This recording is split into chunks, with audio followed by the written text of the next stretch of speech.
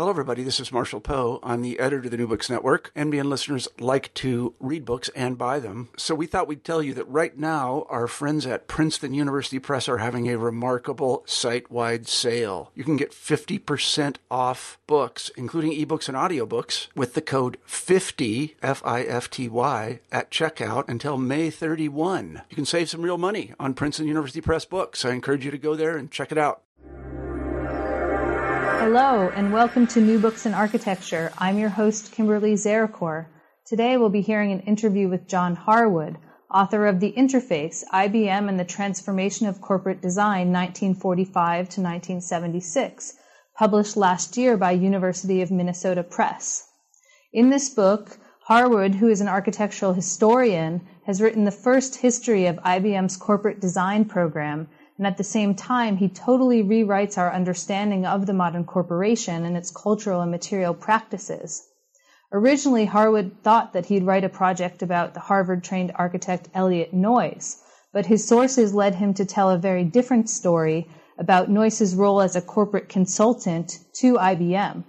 Noyes led a large and talented team that was hired to remake IBM's image at every scale, from its logo to its computer interface to its architectural building standards. Some of the 20th century's greatest architects and designers, including Charles Eames, Marcel Breuer, Ludwig Mies van der Rohe, and Eero Saarinen, were affiliated with IBM in this period.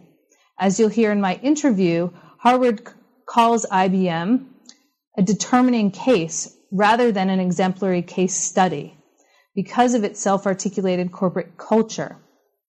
In his well-crafted study, compiled with extensive archival research and interviews with some of the story's protagonists, post-war design takes on a huge significance for our own contemporary world, where the computer and the interface are a seamless and natural part of our lives in every respect.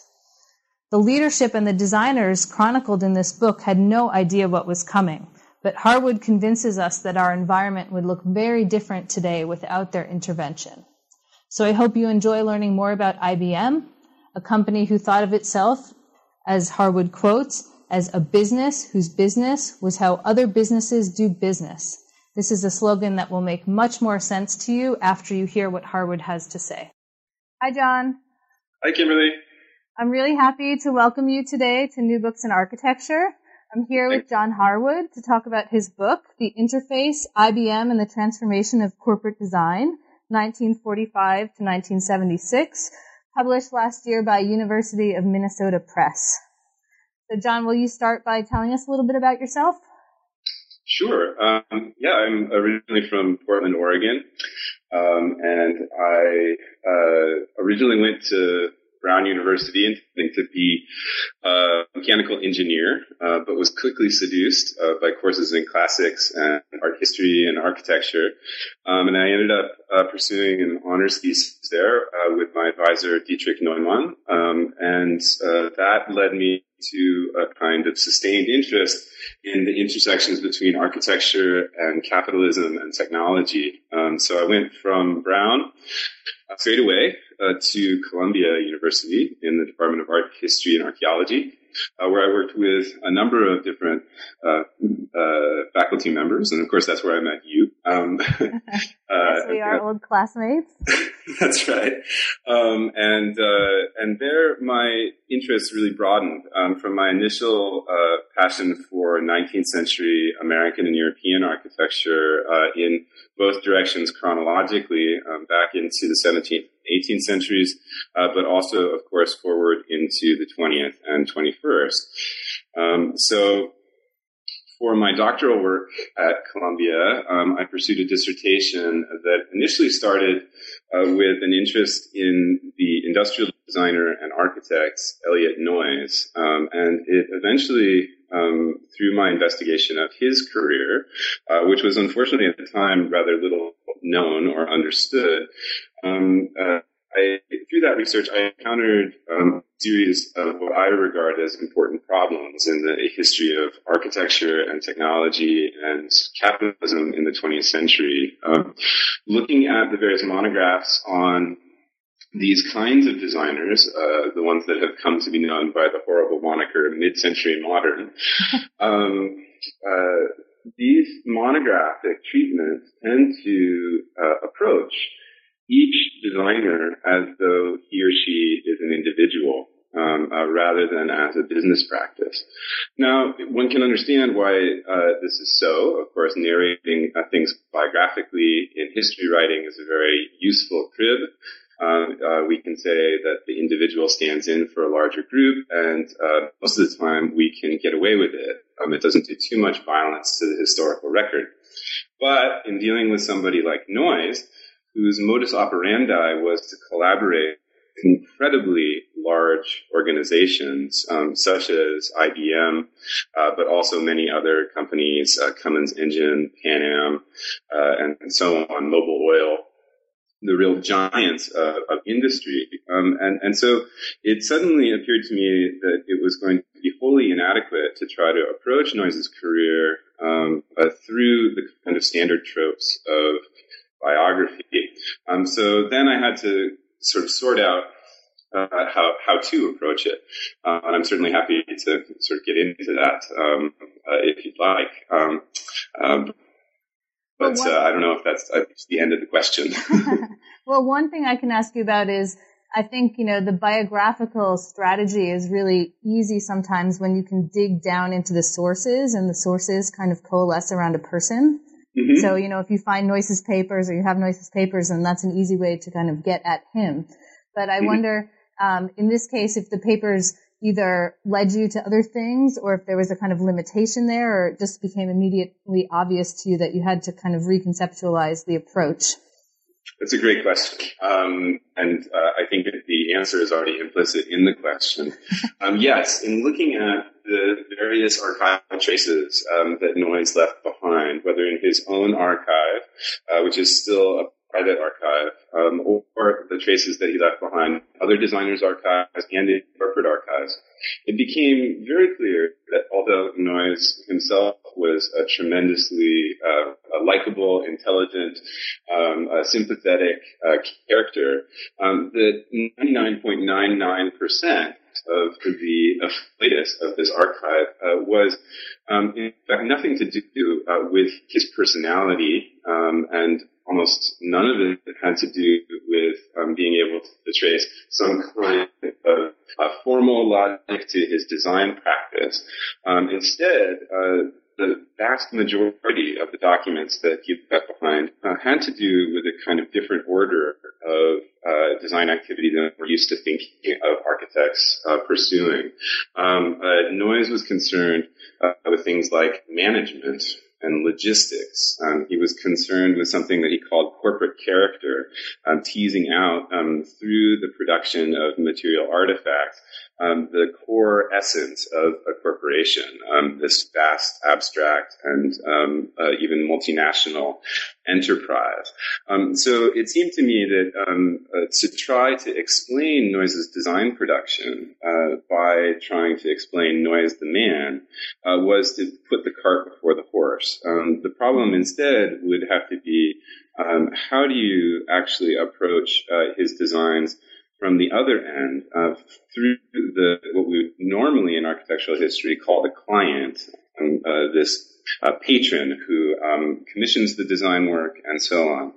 And so I approached it from there, and that's actually where I think Noyes's personality and his unique qualities as a designer really emerged.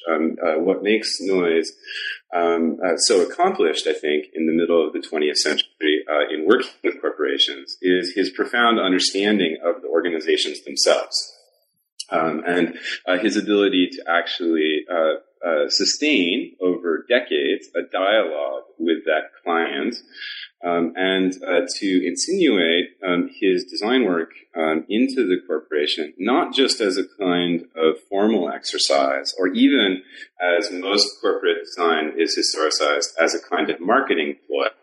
Instead, what he wanted to do was to have design literally reform the day-to-day practices of everyone who was involved with the corporation. And this is an important part of the book that eventually emerged from this research. He wanted, through this reform of the corporation, to extend the process of reform through design outwards to a larger population. But his work with IBM, which was the most important work of his career, was tremendously successful at this. One of the things that I argue in the introduction to the book is that rather than considering IBM as what we might call a case study in historical writing, selecting out a special moment in history in order to metonymically use it as a metonym to understand much broader or more complex phenomena. The IBM case is a very different animal. It's what I call a determining case.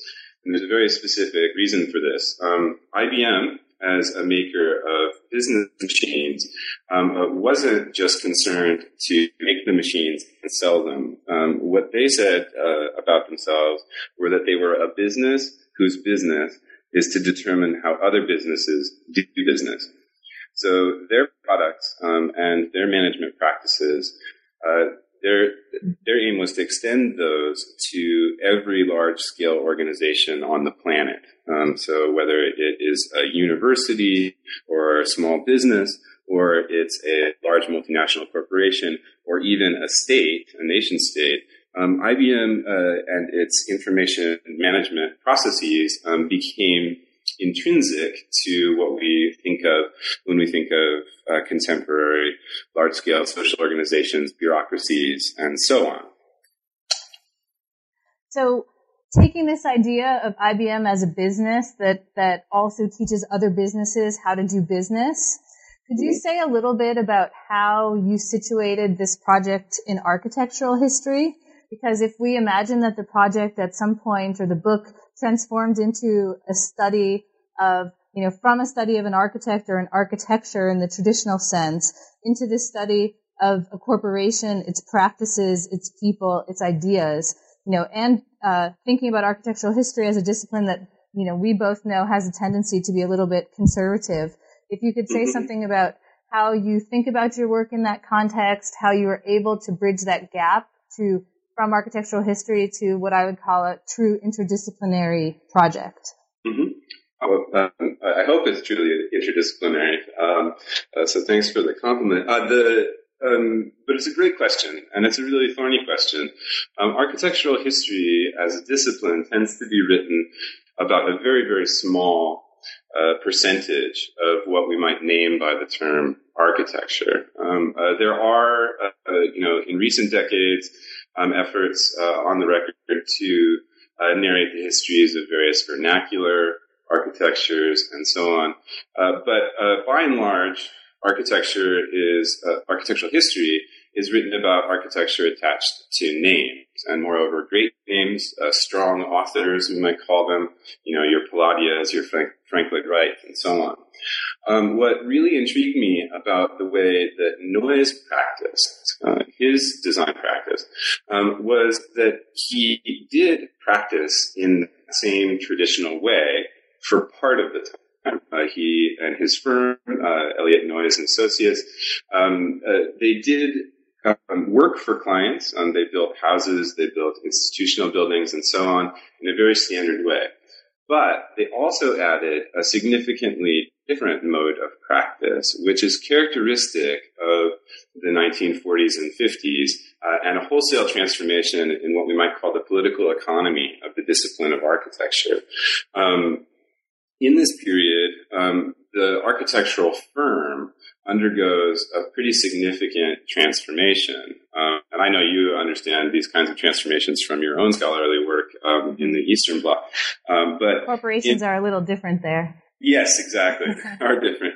But in the United States, in particular, as a result of the political economic transformations of World War II, architectural firms such as the famous Skidmore, Owings and Merrill, which later becomes SOM, these firms transform into large-scale organizations. And even if architectural practices in this period didn't do the same kind of thing as SOM, i.e. grow into a large multinational corporation in their own right, even if they remained a relatively modestly sized enterprise, such as Elliott Noyes' firm, they nonetheless had to transform the way that they worked with large-scale organizations. And so in the book, I look at the way in which industrial designers, for instance, pioneered this new mode of practice.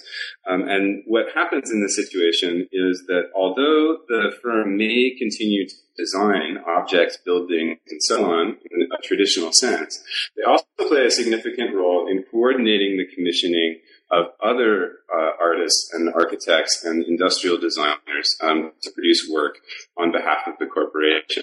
And that's one of the reasons why I selected the IBM design consultancy that Noyes worked on, because what Noyes did was not to try to create one coherent image for the corporation. Instead, what he wanted to do was to generate, in collaboration with IBM's own employees, its engineers and research scientists and so on, a systematic approach to design of any possible object that could be of use to the corporate apparatus. The system would be, in effect, a set of rules, what they called the IBM design guidelines. And by applying this kind of algorithm for design, any designer inside or outside of the corporation could work within those constraints and produce a kind of design that would fit with what already existed as part of the corporation. So,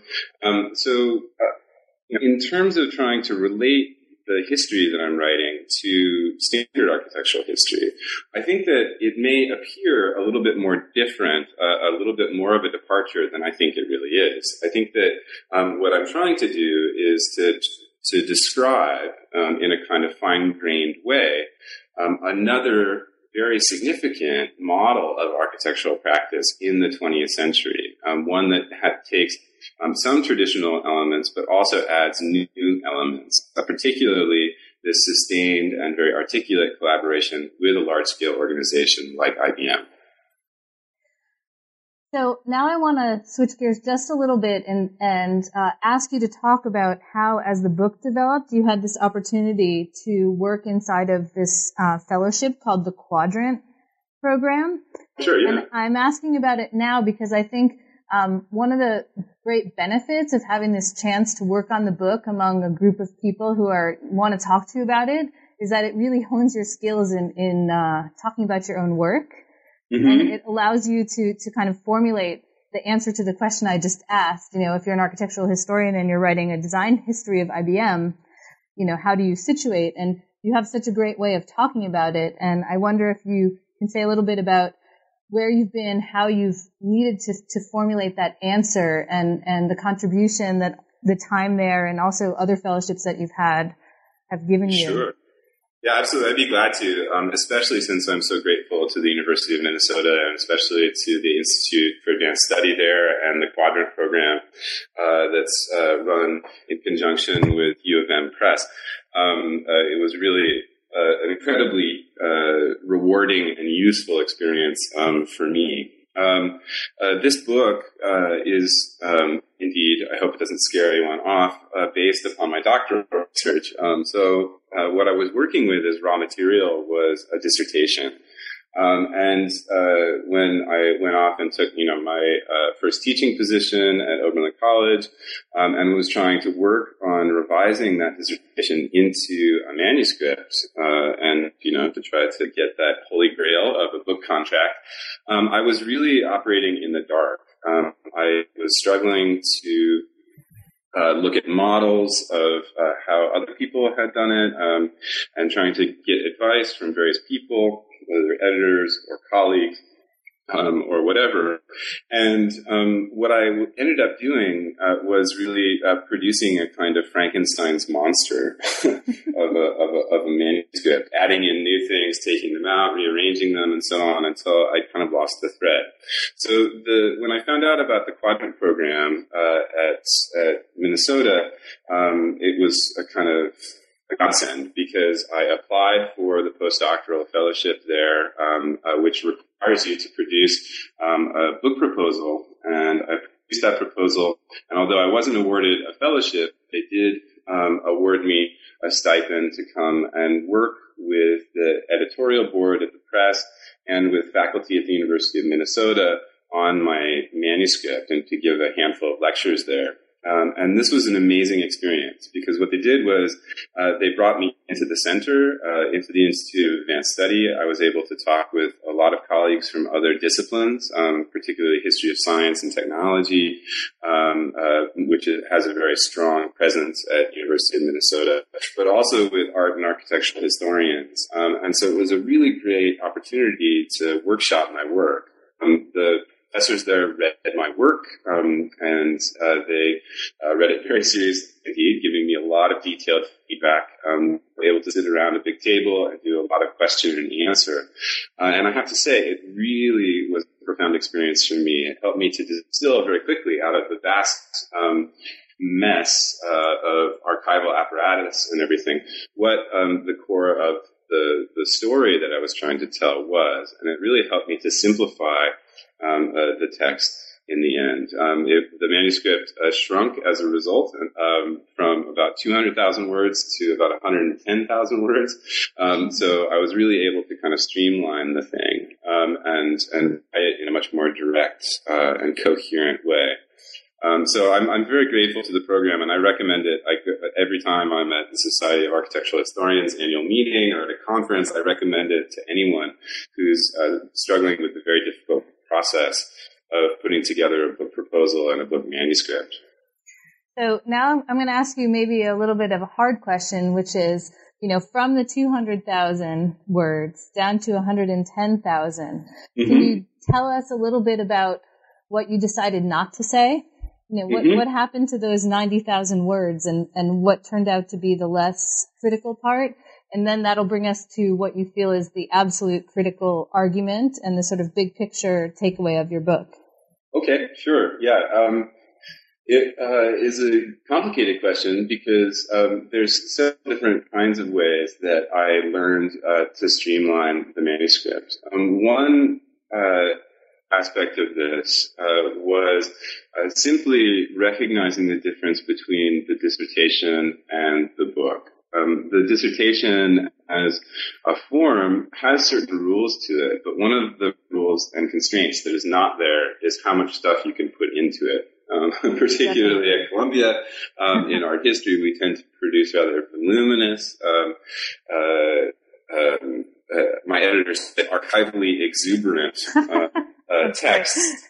And that's a wonderful thing, and it serves a very important role in furthering scholarship, I think. That dissertation is on the record, and so are my colleagues, and we can always go and consult them if we really need the nitty-gritty archival exactitude of those bodies of writing. So on the one hand, the simplification of the manuscript had to do with simply calving off extensive discursive footnotes, digressive elements, literature reviews, and that kind of thing, getting down to the core of the story. So that was one part. Then there's another part which involved trying to simplify the story. There are a lot of moving parts in my book still, even in its simplified version, but there are a lot of characters who were interesting in their own right, but weren't actually pushing the main thesis or hypothesis of the book forward by being inserted into the narrative. So one figure who figured quite centrally in my dissertation, who then drops out in this book, is the designer George Nelson, designer and critic George Nelson, who was a member for a short time of the IBM design consultancy that Noyes formed. And he did do a couple of minor things that were significant but relatively unimportant to the IBM program. And he did many, many, many things which were tremendously important for design programs elsewhere. So one of the things I was able to do was to take the material that I gathered in my research on Nelson and actually take that and put it into another piece of writing that was freestanding away from the book. And it became an article that I published in Grey Room a few years ago. So there were a lot of episodes like that in the text where the narrative seemed to veer off in another direction. And then there was just, I think, that endless task of refining one's writing. When doing the dissertation, especially because it was something that I think I know it was the largest thing, the longest thing I'd ever written. It was very hard to retain a kind of discipline in terms of controlling all of the different narrative elements. And over time and years of familiarity with the material, it became possible for me to eventually say things much more directly and not say them over and over again. So eliminating some of the redundancy of my original manuscript was also an important part of really shrinking that text down to the trimmer, but still rather long size that it is today. Yeah, I think that's really interesting advice or ideas, because I had a similar problem where you lose a little bit of control of the argument and you have to go back through and find it again and tighten it up. Exactly. We don't usually write 100,000 words, and to try to track it all through the whole book is really quite a struggle. I think that's one of the biggest things about writing a great book is keeping your mind on that argument at all times. Yes, so, one day is my hope that I will write a great book. Well, I think that's already done. So let's get to Noyes. So now we've heard a little bit about how the book came about and how he kind of emerges from what you found as a protagonist in a much larger story. Mm-hmm. So tell us about him and what he did and who he was, and anything you think you need to kind of set up the story of a cast of characters with the leading man. Okay, sure. So Noyes came from a long-standing family in New England, dating back to the Puritans, who migrated to North America. And his father was professor of English at Harvard, although in typical self-effacing fashion, he described himself as a teacher. And Noyes grew up in this very modest, efficient, and simple household. He eventually attended Harvard in his own right, where he studied architecture. But at the time, in the early 1930s, the curriculum at the graduate school design at Harvard was still dominated by the Beaux-Arts ideals of the 19th and early 20th century. And Noyes found this whole situation incredibly stultifying. So in a kind of self-made man pattern that was showing early evidence in his young life, he decided to drop out temporarily at least and go on an archaeological expedition to Persia, modern-day Iran. And there he had an incredible set of adventures. He learned how to survey, and he learned how to become a glider pilot, of all things, and he became actually a very accomplished watercolorist. But this little caesura in his architectural training served an incredibly important purpose in the end. When he returned to Cambridge in the second half of the 1930s, there had been a sea change in the curriculum at the GSD, it being taken over, of course, by Walter Gropius and Marcel Breuer from the Bauhaus, they fleeing Germany for England and then eventually landing in Cambridge. And this really galvanized Noyes. He had been reading things like Toward an Architecture and Le Corbusier's writings and Adolf Behne and things like that coming out of Europe, but he didn't see any of the effects until Gropius Gropius and Breuer took over. He became a star pupil of theirs. He worked in their office for a short time, collaborating on the design of a small handful of houses for them. He was really an accomplished draftsman. And then in 1940, Gropius used his newfound influence in North America to appoint Noyes to the first position as curator of industrial design at the Museum of Modern Art in New York. And there, Noyes really emerged onto a national stage. He organized several exhibitions, the most important of which is Organic Design and Home Furnishings of 1940 to 41. And this introduced him to a number of prominent young designers who would become collaborators with Noyes for the rest of his life. Most importantly, the team of Charles Eames and Eero Saarinen from Michigan. And so, long story short, though, Noyes' glorious stint at MoMA was interrupted by World War II. He was enlisted and became an officer and became someone in charge of glider research for the military. And through this position, which involved going to the Pentagon regularly, he met Thomas Watson Jr., the heir apparent to International Business Machines Corporation. The two of them became fast friends. They flew planes and gliders together and so on. And eventually, after the war, Noyes was given some rather large contracts to design products for IBM, particularly typewriters.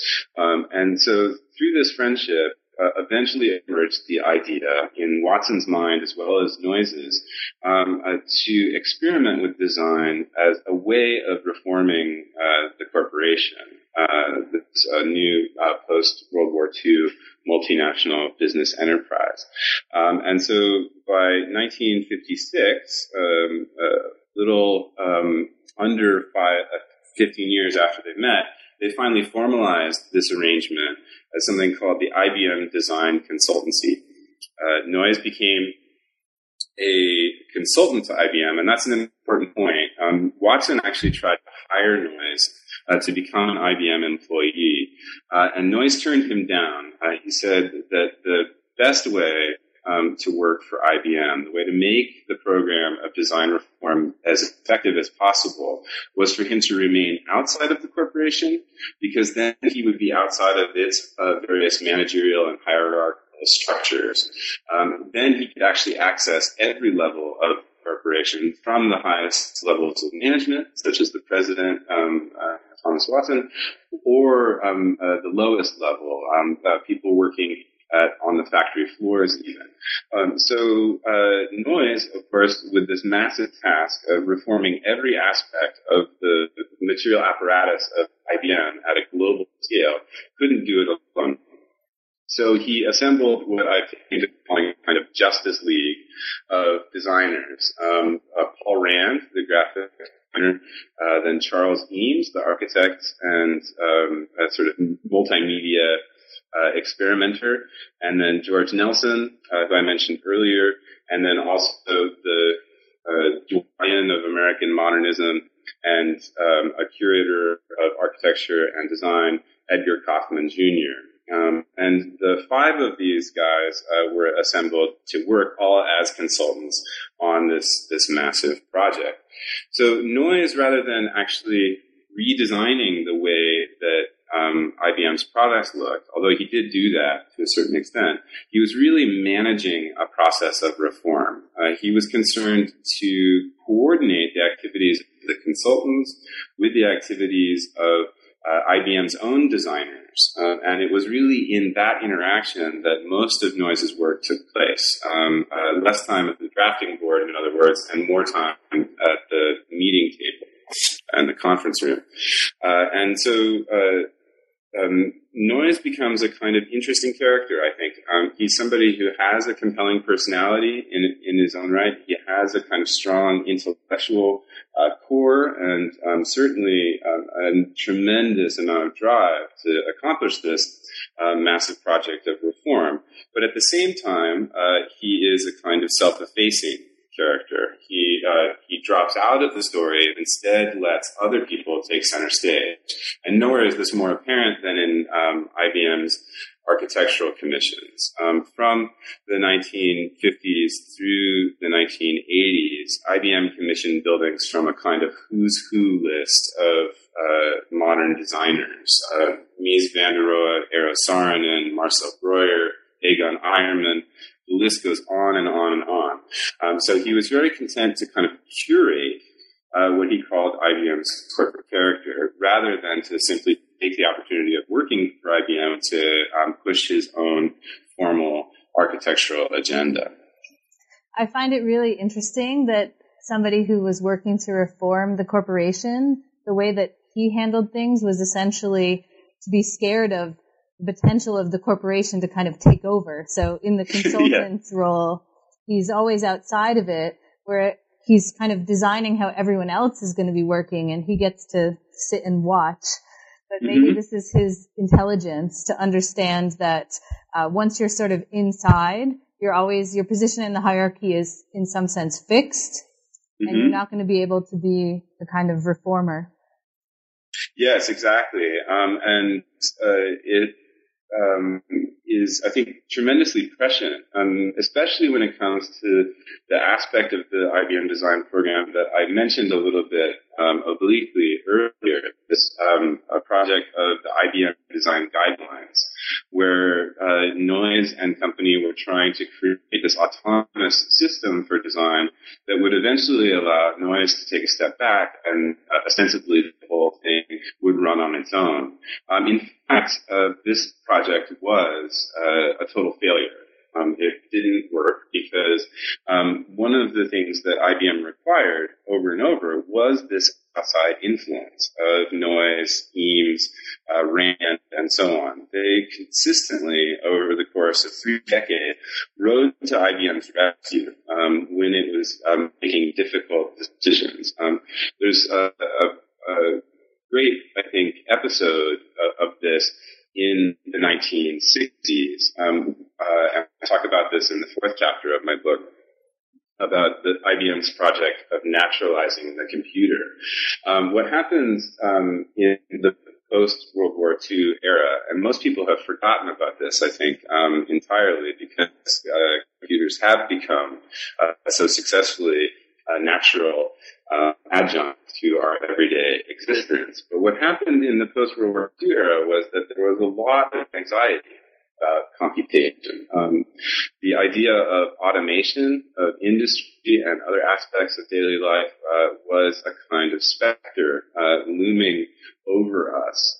What would happen? Would the advent of computers controlling machines become would it result in mass unemployment? Would it result in the nightmare scenarios that are so often played out in cinema about computers deciding the fate of mankind during World War III, and so on?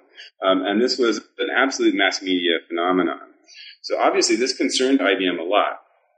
IBM, as a purveyor of not only computers, but computational practices and technocratic management practices, had to assuage the general public about the efficacy and also the kind of humanity of its machines.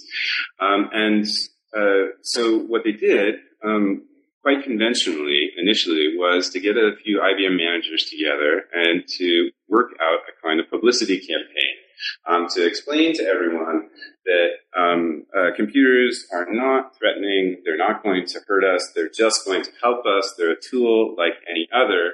And they tried to create lectures for important public officials and private officials. They tried to do ads in magazines and things like that, all of which was a kind of abject failure. And it wasn't until Charles Eames was brought in to assess all of the work that they'd been doing that they got a much clearer idea of how to pursue this process of naturalizing the computer. It was really Eames who theorized this. And he said, you can't just go around saying that computers are okay, they're just regular, because then you actually are feeding the fires of anxiety. People will feel like you're lying. Instead, what you do, and we can do this through a really aggressive multimedia campaign, is to actually say two completely contradictory things at the same time. One, yes, the computer is just a machine like any other machine, but also that the computer is a wholly magical device that will completely revolutionize everything in Western society, if not global society. And it's only by sustaining these two contradictory narratives, holding them in perfect tension all the time, that you can successfully naturalize the computer. Then it becomes possible to arouse people's curiosity, to get them to interact physically with the computer, to be able to understand the way that computers work, and so on. And so a lot of people have forgotten that the largest portion of the Office of Charles and Marie Eames's output from the 1950s through the 1970s was in fact done for IBM. So the fourth chapter of the book goes through that work in some detail, explaining how it is that the Eameses used design in various media, film, print, architecture, museum exhibitions, and so on, in order to naturalize the computer to a public that was highly suspicious of it. So let's talk about the computer. The book is called The Interface. We haven't talked about interface yet. And I wonder if you can also say a little bit about your argument that most people would maybe not question, but they would be surprised to hear that architects had such a big part in designing computers at the beginning. And how the interface, the idea of the interface, and the reason you call the book The Interface, how that all ties together with the invention of the computer itself. Okay, sure. If it's okay with you, I'd like to start from the last part of that question. Okay. And work my way backwards. Right. So the book is called The Interface for what appears at first to be a simple reason, but then actually its implications become very, very complex.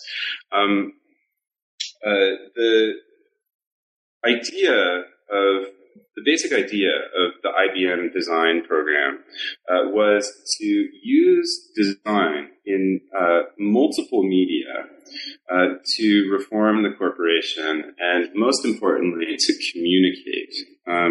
IBM saw its role through its teams and through its managerial practices as being a kind of machine for perfecting and enhancing communication, to make communication more quick, to save time, but also to make it more accurate, to be able to communicate very complex ideas, and so on. So the whole project was to use every medium possible, every medium that could be redesigned. It needed to be redesigned as part of the essence of IBM as a corporation. This meant that IBM was going to transform all of what we would think of as the kind of ephemera of the office, so things like business cards and stationery and so on, up to products like computers and typewriters and voice recorders and all sorts of peripheral devices, up to architecture, and then even into time-based media like film and television, into spectacles, in museums, and so on. So all of these different media were involved. And so, of course, for me as the historian of this process, as the architectural historian of this process, it was incumbent upon me to ask, well, what is the red thread that holds all this together conceptually? I mean, how could IBM and Noyes and Eames and Rand and so on keep some sort of coherence in this vast cacophony of media? And it turns out that the whole question of maintaining that continuity is an architectural and spatial logic that I am not alone in calling the interface. And the interface is a complex object to talk about because it is usually nearly invisible. We notice interfaces when they are bad, basically. But if they're good, they seem perfectly natural, and so we pay very little attention to them. But so maybe it makes sense to start with a basic description of what an interface is. When it comes to the computer, a computer is a logic circuit, and the computer can't be used for anything. In fact, it's even poisonous and dangerous to you. You can't touch it unless it is covered over with a series of media that help translate our rather gross motor control of being able to move our hands and fingers and thumbs and eyes and mouth and so on in space, to transform all of that gross motor action into changes, microscopic changes of voltages in a CPU.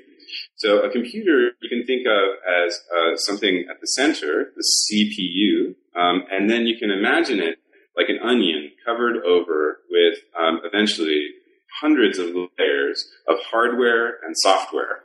And this layered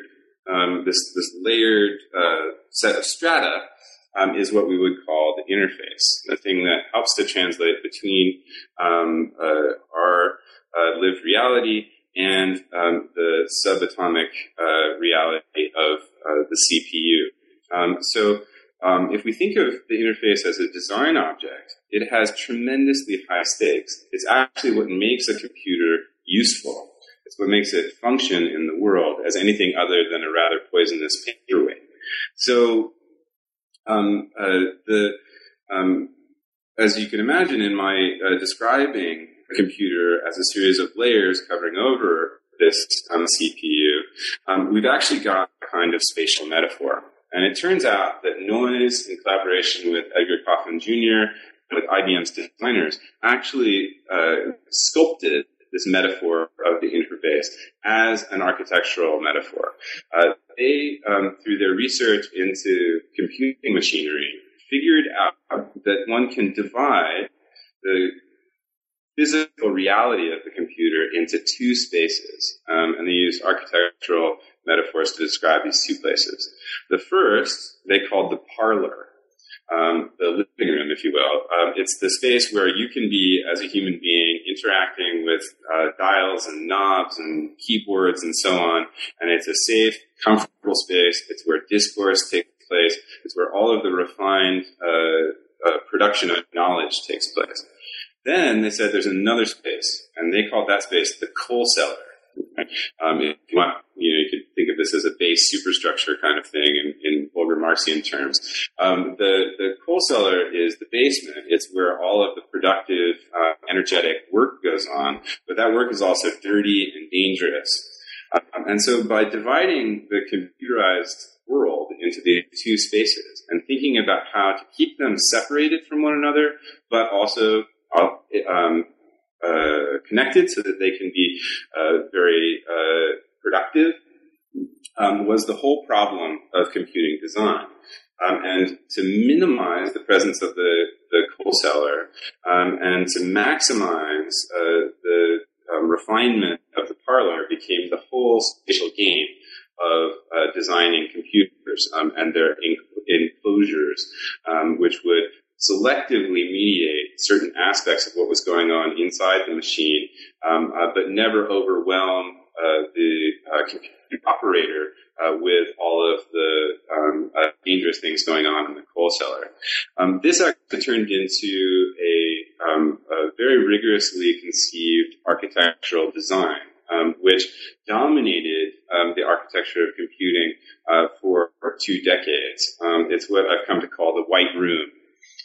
It's a special room that is set up with its own HVAC and electrical systems and so on, usually glassed in, usually kept free of things like static electricity and so on, which interfere with computational devices, and is set apart from the rest of the building in which it's inscribed. And this white room, which has all sorts of cabinets in it for these machines, which are the size of very, very large furniture,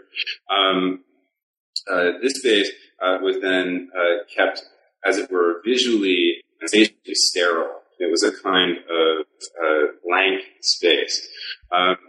Noyes actually built the first white room in Poughkeepsie near the design lab there, and they would use it for critics or design critiques every so often.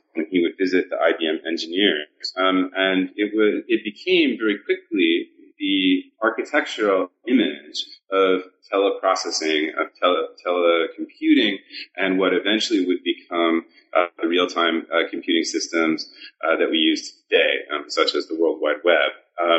This white blank space one sees everywhere, whether it's on the Google homepage, which of course is just white, or it's in various ads, or even in films like, say, The Matrix, where the space of telecomputing is figured as this blank white space.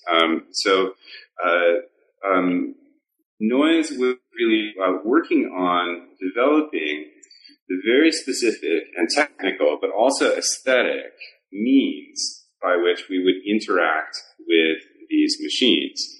So to return to this idea of the interface then as an organizing concept for the book, it really helped me to understand how IBM as designers were thinking about all of these media working in parallel with one another.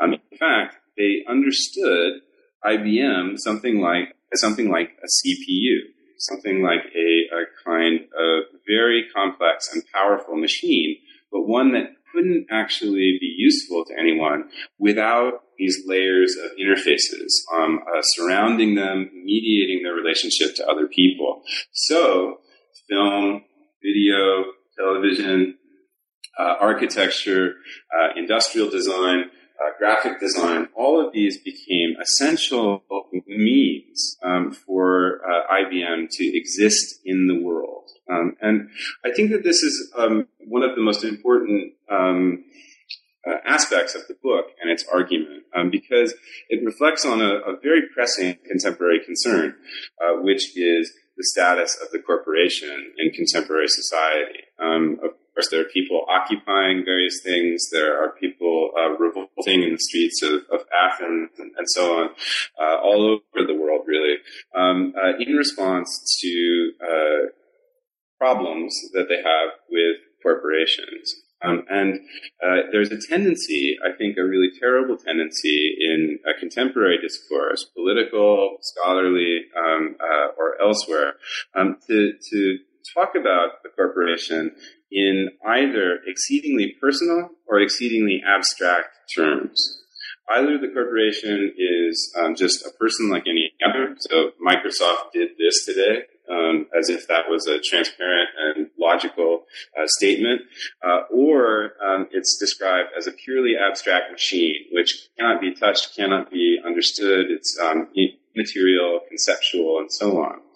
And to my mind, especially by virtue of studying the histories of corporations like IBM so closely, and to study them from the vantage point of their material culture, I think it's quite obvious that neither this personal situation nor the abstract situation is really the case. In fact, we have something that is neither of the situations. A corporation is an aggregate of material practices with material effects, and these things can be known and described in really concrete terms. And so I think that my book can't accomplish this transformation of discourse of the corporation on its own, far from it. But I hope that it's a book that will interact with other books on this subject in order to give us a little bit more leverage in terms of how we describe corporations and the way that they behave in the modern or postmodern world. It's interesting to hear you talk about the corporation that way, considering that I talk about communism and living in a communist state in a sort of similar way.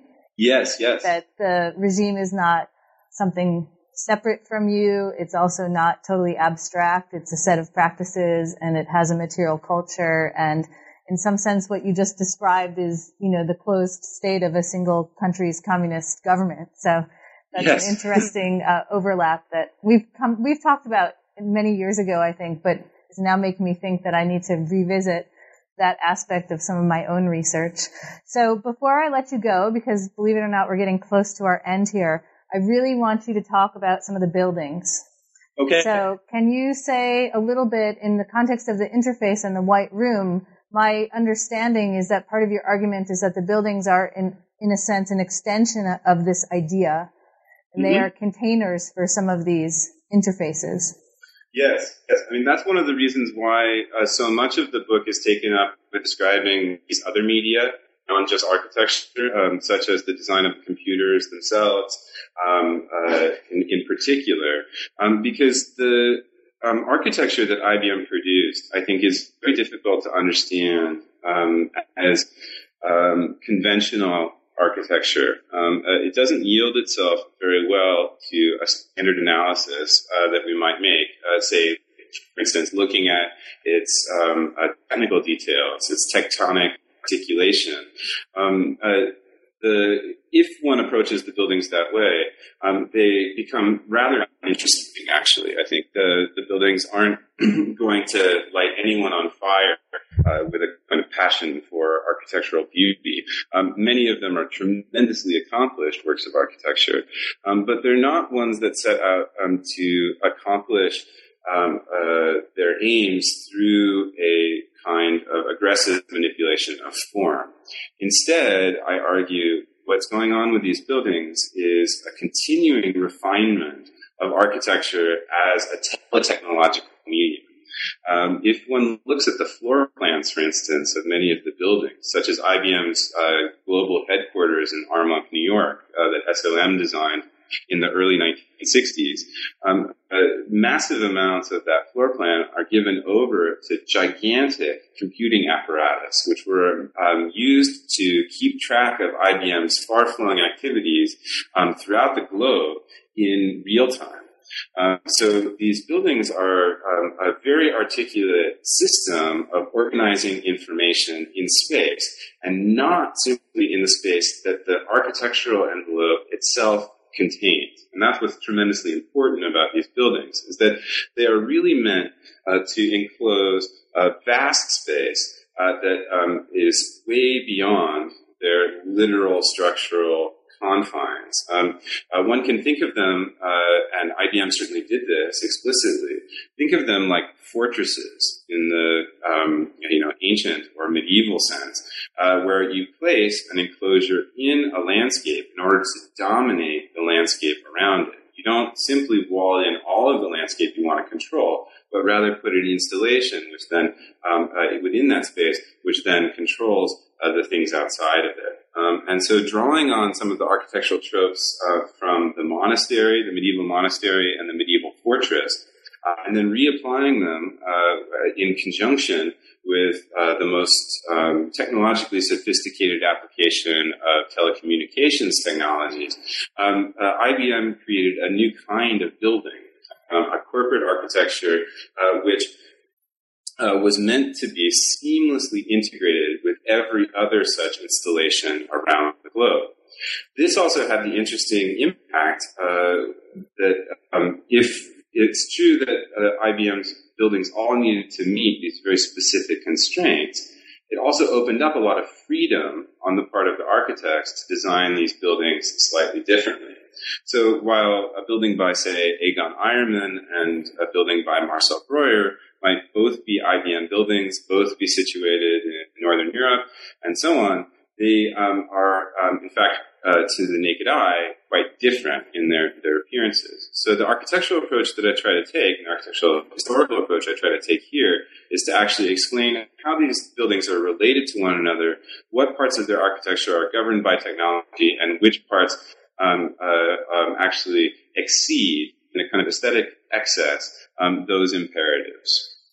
So if we take your argument that the company has a kind of conceptual idea for these buildings, why wouldn't it be that they would have just cultivated a design office inside the company that would then have spread a kind of IBM architecture where you don't need Eiermann and you don't need Saarinen to build these buildings?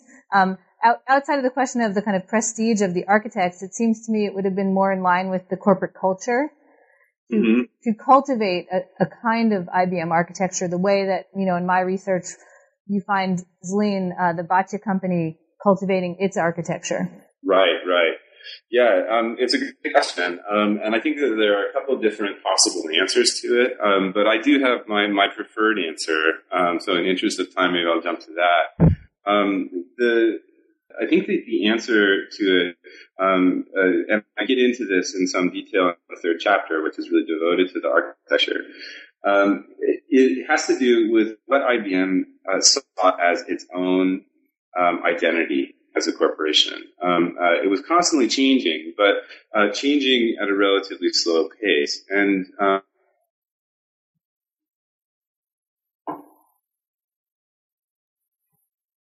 okay, so I have this preferred answer to that question. In the case of IBM, I think in other cases it's very complex. In the case of IBM, it has to do with the way that IBM sought to control its architectural apparatus. And that actually changed pretty dramatically between the beginning of the design consultancy and the end of the design consultancy. So from the mid-1950s to the 1970s. It was really only about 8 years or so that Noyes really had carte blanche to select architects for various commissions. He still was a tremendously important voice in selecting architects, but IBM in the early 1960s formed a new autonomous arm of the corporation called the Real Estate and Construction Division, or RECD, which was a kind of holding company for IBM's massive real estate assets, and then also a company that would manage the construction of new installations around the globe. IBM later transformed this in the 1980s into IBM REE, which was Real Estate Development, where actually their real estate portfolio became a very important part of their corporate profits quarter to quarter. So what they did was, rather than produce a set of design guidelines that would cover the various aspects of designing, say, a building, and then having those sufficiently refined so that some kind of in-house architect could actually accomplish the design, instead, they produced a very articulate set of technical specifications, and then they commissioned an outside organization, an architecture firm, to actually provide that specific service. And this was, as far as I can gather from working in the archives, all a very a kind of precise and actuarial calculation of risks and profits and losses and so on. It was actually more profitable for IBM to work with what we think of as kind of brand name expensive architects than it would have been to try to produce a kind of in-house design firm that could then service its global operations. There's another component to this, which is that, of course, IBM is a multinational company. And in working in these various foreign territories, it actually behooved IBM to work with local architects and engineers and contractors who knew the lay of the land wherever IBM was trying to build a building. So this became quite important, and IBM tended to actually hire, even in the United States or North America, architects who were from near the area where the building was to be built. So, for instance, even in a building that Noyes designed in Los Angeles, IBM also hired on Quincy Jones and Frederick Emmons to help Noyes and to be the local architects on the design. So there was a kind of practical mindset, I think, for IBM in turning to what we might think of as kind of fancy architects in order to get their buildings built. It is very pragmatic strategy, and I think probably insurance and some of the laws related to architecture kind of contribute to that. Yeah. Because this way, if the building falls down, it's on the architect. Yep. And it's not on IBM. Right, the architect's one responsibility. Yeah, exactly. So, all right, we're coming to the end of the hour, and before we go, I'd love to hear a little bit about what you're working on now and how this research has sort of set you in a different direction, or if you're on something totally new. Yeah, sure. So I've got two large projects at the moment. One is I'm collaborating with a group of architectural historians and theorists called Aggregate. And we just published a book together that came out on University of Pittsburgh Press in April, Governing by Design. And we've just recently incorporated, and we're going to become an editorial group that brings together collaborative projects, innovative projects by architectural historians in the future. Under the auspices of that project, I'm working with Lucia Ley from Princeton University, and we are doing a book, which will hopefully be an edited volume involving quite a few people, about the disciplinary origins of architectural history and how architectural history emerged from art history as a discipline in the middle of the century, and the ways in which very important theoretical questions were already being debated and discussed then, rather than in the so-called theory moment of the 70s and 80s and 90s. So that's one project. And then my own personal scholarly project right now is starting research on a new book, which is meant to be a longue durée history of corporate architecture, stretching back to the 17th century, and trace back the origins of the architecture of what we might call the modern business enterprise to the 17th century in England, and then to move through some carefully selected case studies up through the 18th, 19th, and 20th centuries, concluding with, I hope, anyway, looking at the architecture of the global stock exchange in the post-Bretton Woods era, i.e., post-71, 73. So it's a wildly ambitious project. I'm sure I'm going to have to discipline it in any number of different ways before it really takes shape. But right now I'm trying to cast a broad net, and I'm very excited about working on it.